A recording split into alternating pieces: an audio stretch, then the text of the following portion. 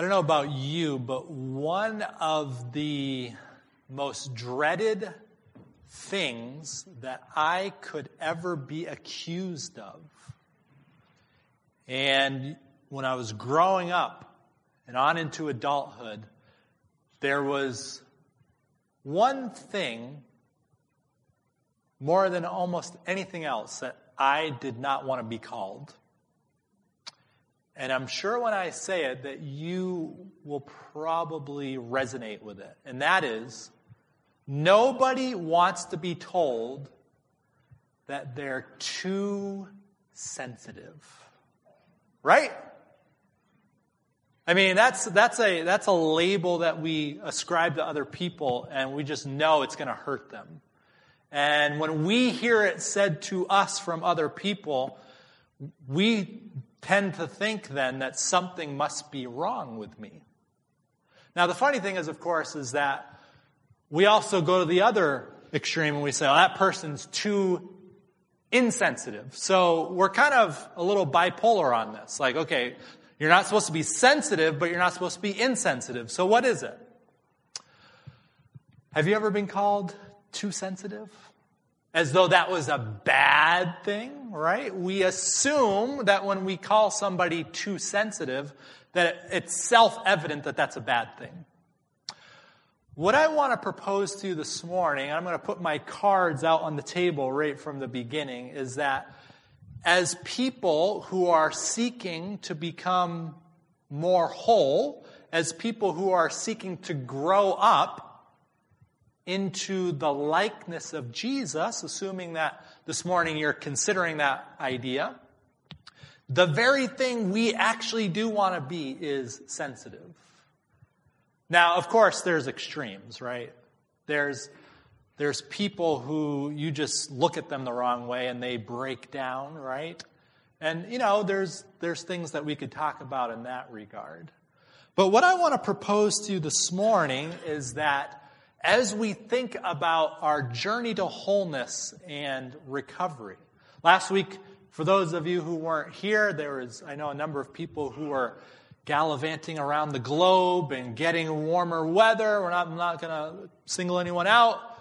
There's those of us who are recovering from illness. But what we talked about last week is that in our journey, in our development, we actually need more than God.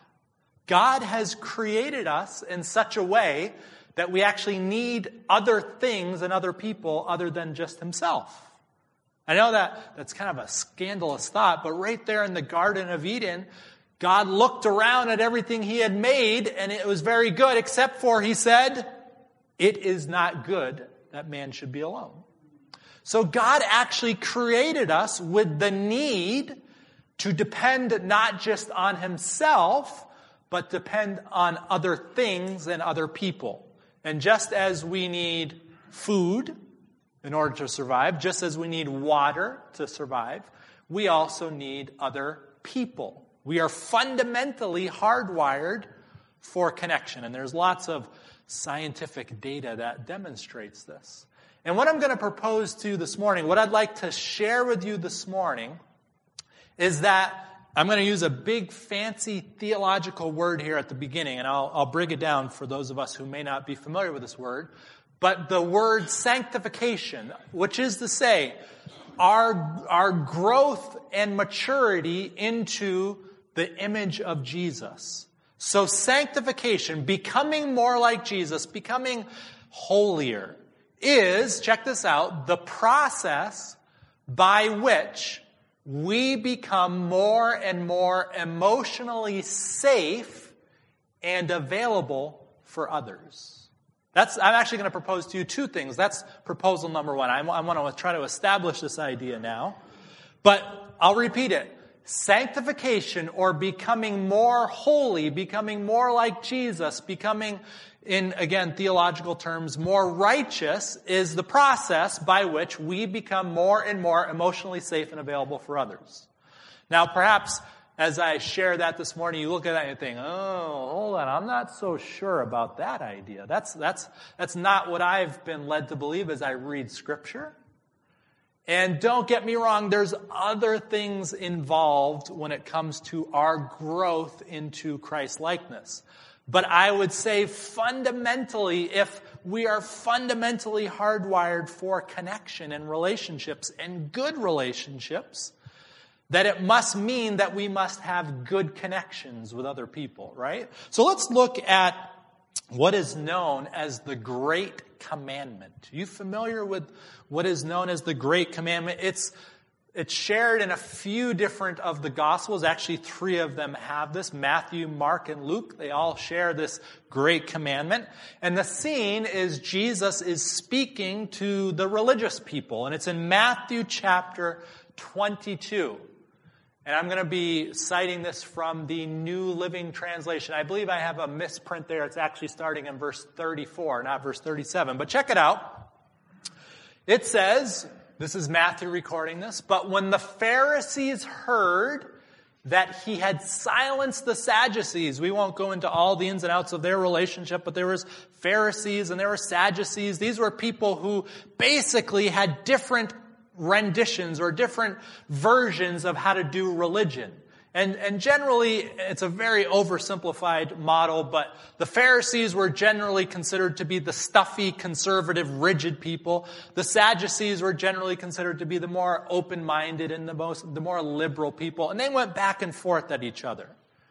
And so it says, when the Pharisees heard that he had silenced the Sadducees with his reply, and we won't go into what came before this, but with his reply, they met together to question him again. They were always looking to try to catch Jesus in something.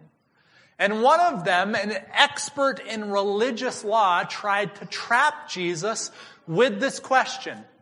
And he asked this question, "Teacher, which is the most important commandment in the law of Moses?"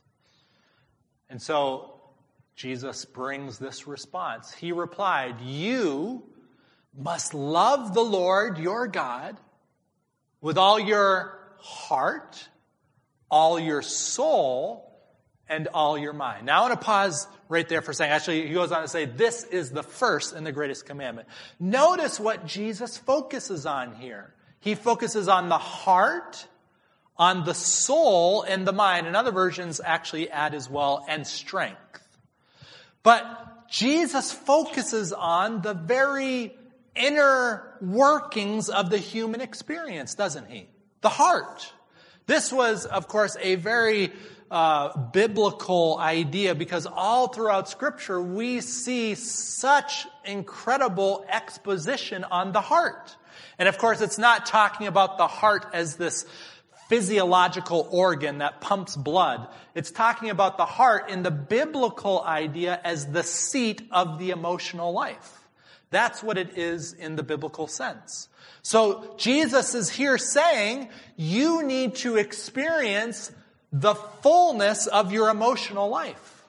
You need to love God with the fullness of your emotional being. Now he goes on to say as well, and with your soul. Now in the original language of the writing of Scripture, this word for soul, it's very fascinating. This word for soul is the word suhe, from whence we get the word psyche. So Jesus, again, he's talking about the emotional life, and he's saying also the psychological life. What Jesus is primarily interested in and focused on is us giving him our all when it comes to our emotional, psychological, spiritual experience. And of course, he goes on to say your mind as well. And even this, actually, in the Hebrew understanding, they actually, in Hebrew, for example, the language of the Old Testament, they actually don't have a word for mind. And so this is actually more than just this intellectual experience that we have. It has a more total, holistic idea in mind. Now, many of us, perhaps if we are familiar with this verse, we tend to focus on that mind part, and we think, oh, we need to have the right information in our brains. And don't get me wrong, that's important. But what Jesus has is a holistic view in mind. Now, he goes on to say, this is the first and greatest commandment, and he says a second is equally important. And notice what he says. You are to love your neighbor as yourself. The entire law and all the demands of the prophets are based on these two commandments. Now, what I'm proposing to do this morning, as I said, was that if we are to experience the great commandment, to love the Lord our God with all of our beings, including especially our emotional, psychological experience, and we are to love our neighbors as ourselves, that means that we need to grow emotionally in order to adequately love others as ourselves. Now, let me pause here for a second as well. Just a side note. I remember hearing a lot of people talk about the importance of if you are to love others as you love yourself, it must mean that you need to also love yourself. And I have to admit to you that when I used to hear that, I used to think, oh, that makes me feel uncomfortable. That seems kind of arrogant or narcissistic or self-centered. And I think, no, we don't need to, Jesus is not telling us to love ourselves. But sometimes you and I do get so caught up in trying to love other people that we don't realize that there's an important place to also engage in what is called self-care. And sometimes I act with greater kindness towards other people than I act with kindness towards myself. And there is a very important place, and we could talk about this and I could share more data with you on this, but there's a very important place for having a healthy level of self-respect. And realizing that we should not devalue what God has declared and demonstrated to be of infinite value, which is to say ourselves. I don't know about you, but I say things to myself that I would never say to anybody else. I am critical of myself in a way that is not critical of other people. And I cannot learn to love other and respect other people if I do not have a healthy level of self-respect and self-appreciation, okay? So again, we'll probably talk a little bit more about that in the future, but I just wanted to lay that in here for a moment. But all this is to say is that if we are going to adequately love other people as we love ourselves, we are going to recognize that what people are looking for more than anything else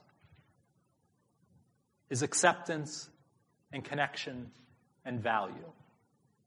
And I would submit to you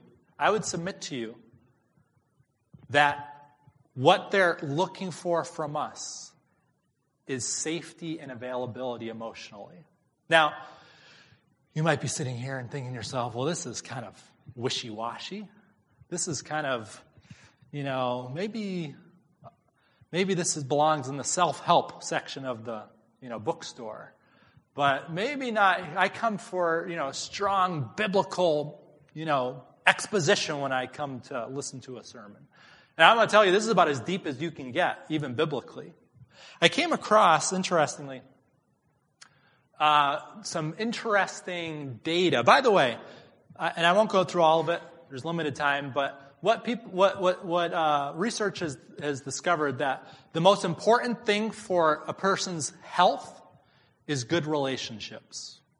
You can eat all the right things. You can exercise, 1,000 hours a day. You can do all those things. You can sleep. But if you don't have good relationships, your health is not probably going to be that good. Notice what Basil van der Kolk, he is a neuroscientist, a medical doctor. He says, as far as our mental, emotional well-being, being able to feel safe with other people is probably the single most important aspect of mental health. Being able to feel safe with other people. He goes on to say, safe connections are fundamental to meaningful and satisfying lives. Again, they did research. They actually did a longitudinal study. I said I wasn't going to go into it, but I am. They did a longitudinal study of sophomores at Harvard University in like 1948. They followed them for 70 years, and they said the biggest predictor of good health at 70 was good relationships at 50. Very fascinating. So good, safe connections are fundamental to meaningful and satisfying lives. He goes on to say, social support is not the same as merely being in the presence of others. The critical issue is reciprocity, being truly heard and seen by the people around us, feeling that we are held in someone else's mind and heart. For our physiology to calm down, heal, and grow, we need a visceral feeling of safety. No doctor can write a prescription for friendship and love. And then he goes on to say, social support is a biological necessity, not an option. And this is from a book called The Body Keeps the Score. The experiences that we've had have actually make a biological, physiological imprint on our being. And so they show up whether we realize it or not. Now, as I was researching this whole concept and I started formulating this idea, I came across I was just casually reading one day from this little book called Thoughts from the Mount of Blessing. And if you've ever read this book, it's by a woman by the name of Ellen White. And I sat up in my chair because I said, man, this woman who wrote 120 years ago, she knew this ahead of time. She knew this before this whole emotional revelation started, the revolution started. Check out what she said. And I said, man, how did she know this? She says, in your association with others, what are you to do? Put yourself in their place. What would we call that? We'd call that sympathy or empathy. Actually, the word empathy was not actually invented until about 1920, I came to discover. So she didn't have that word in her arsenal at that time. But she says, put yourself in their place. Check this out. Enter their what? Feelings. Enter their feelings. Their difficulties, their disappointments, their joys, and their sorrows. Notice what she goes on to say. Identify yourself with what? With them. Again, what do we call that? Empathy, sympathy. And identify yourself with them and then do to them as were you to exchange places with them, you would wish them to deal with you. Now check this out. She says, this is the true rule of honesty.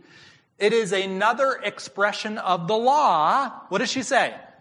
Thou shalt love thy neighbor as thyself. I already came up with this idea and then I read it in her. I'm like, wow, I'm not the only person thinking these things.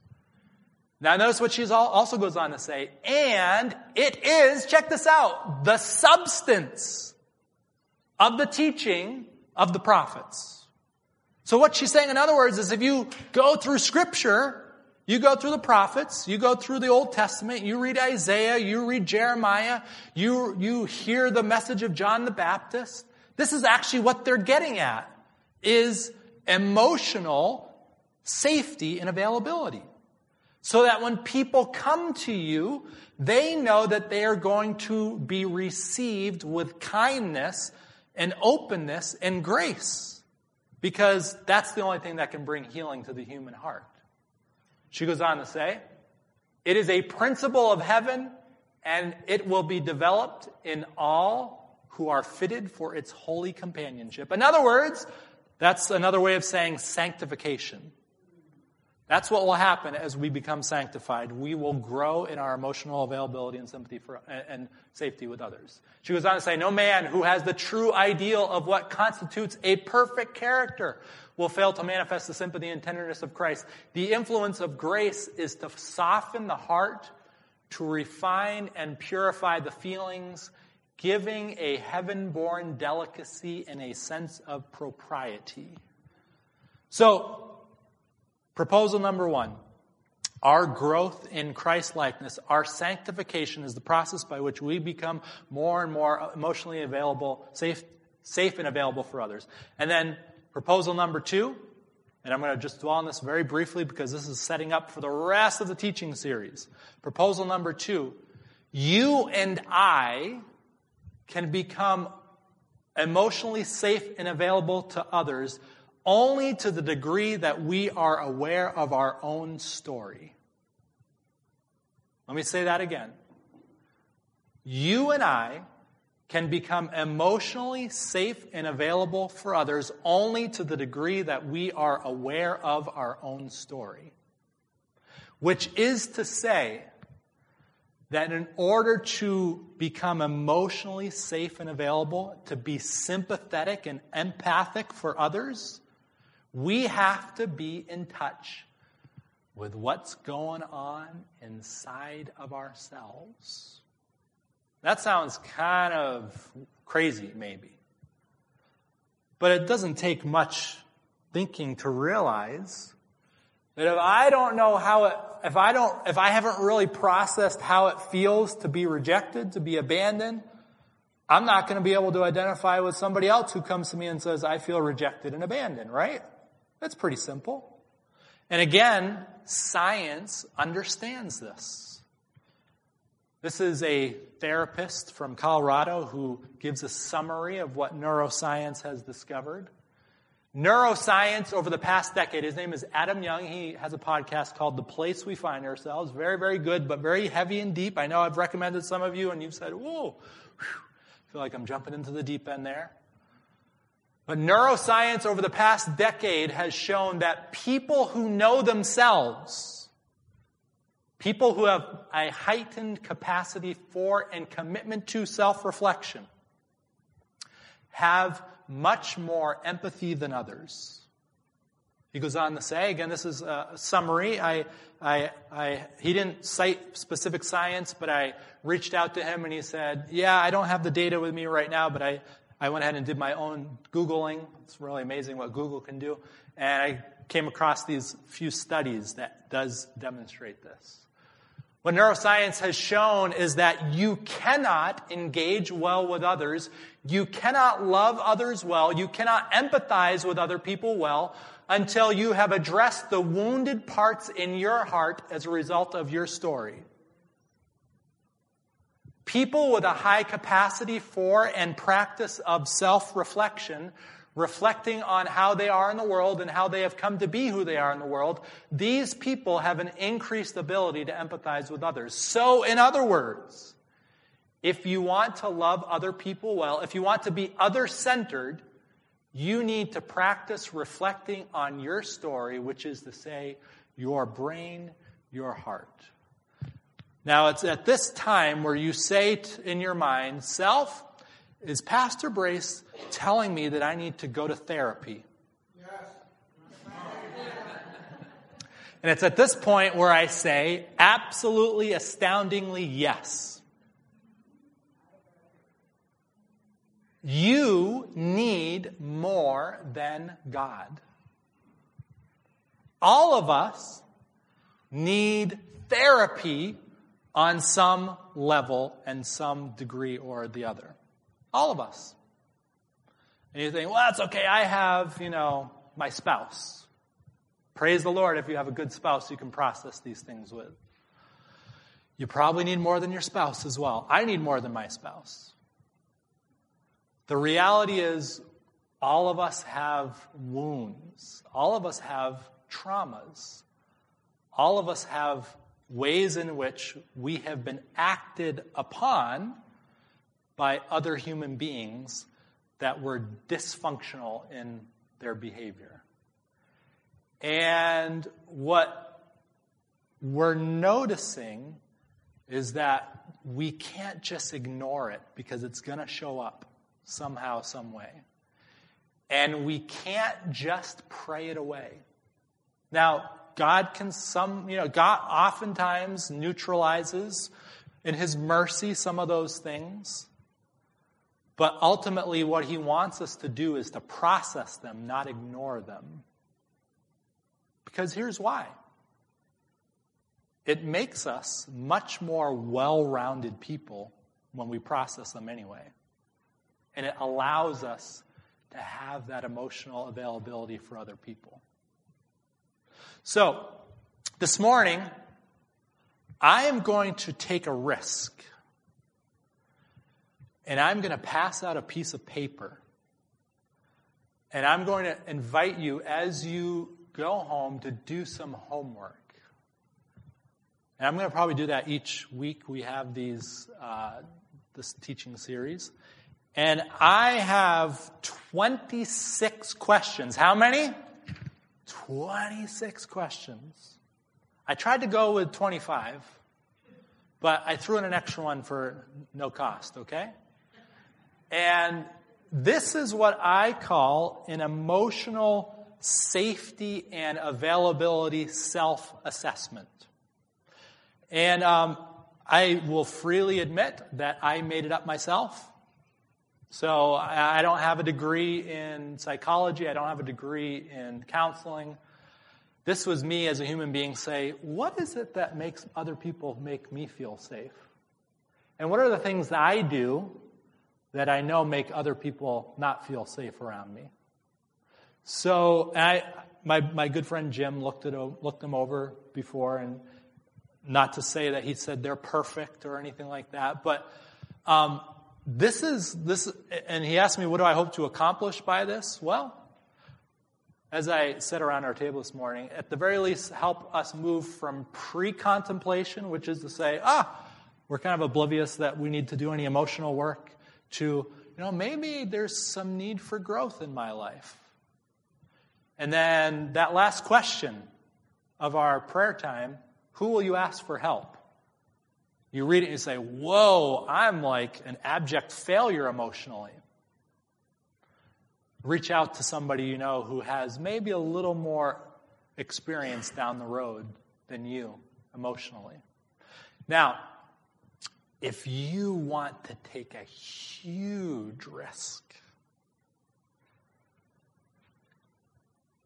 ask 2 or 3 other people to go down the list with you, maybe with your spouse, and say, this is what I have seen in my own heart. What do you think? And you talk about like a decade worth of conversations. So maybe reach out to your spouse and say, what do you see in my heart? What do you see in my actions? Maybe find a close friend, 2 or 3, not just one. I mean, of course, that's a big ask. But what I hope that we, by God's grace, would be able to see that even the most mature of us emotionally are not perfect. I don't think. Right? So even the most advanced of us emotionally, we have plenty of work to do. All right? So I'm going to pass that out. Actually, I'm just going to do it right now. Take some, pass them around. We don't have time to go through them. Let me keep one. We don't have time to go through them together. Actually, there's only 30 of them. I underestimated. For some reason, I wasn't thinking correctly. Maybe 1 per family, 1 per couple. But yeah, prayerfully look at them. Ask God to show you in your own heart where you need growth. And then you'll say, I never want to go back there again. I just want to hear a nice little biblical thought and eat lunch and be on my way.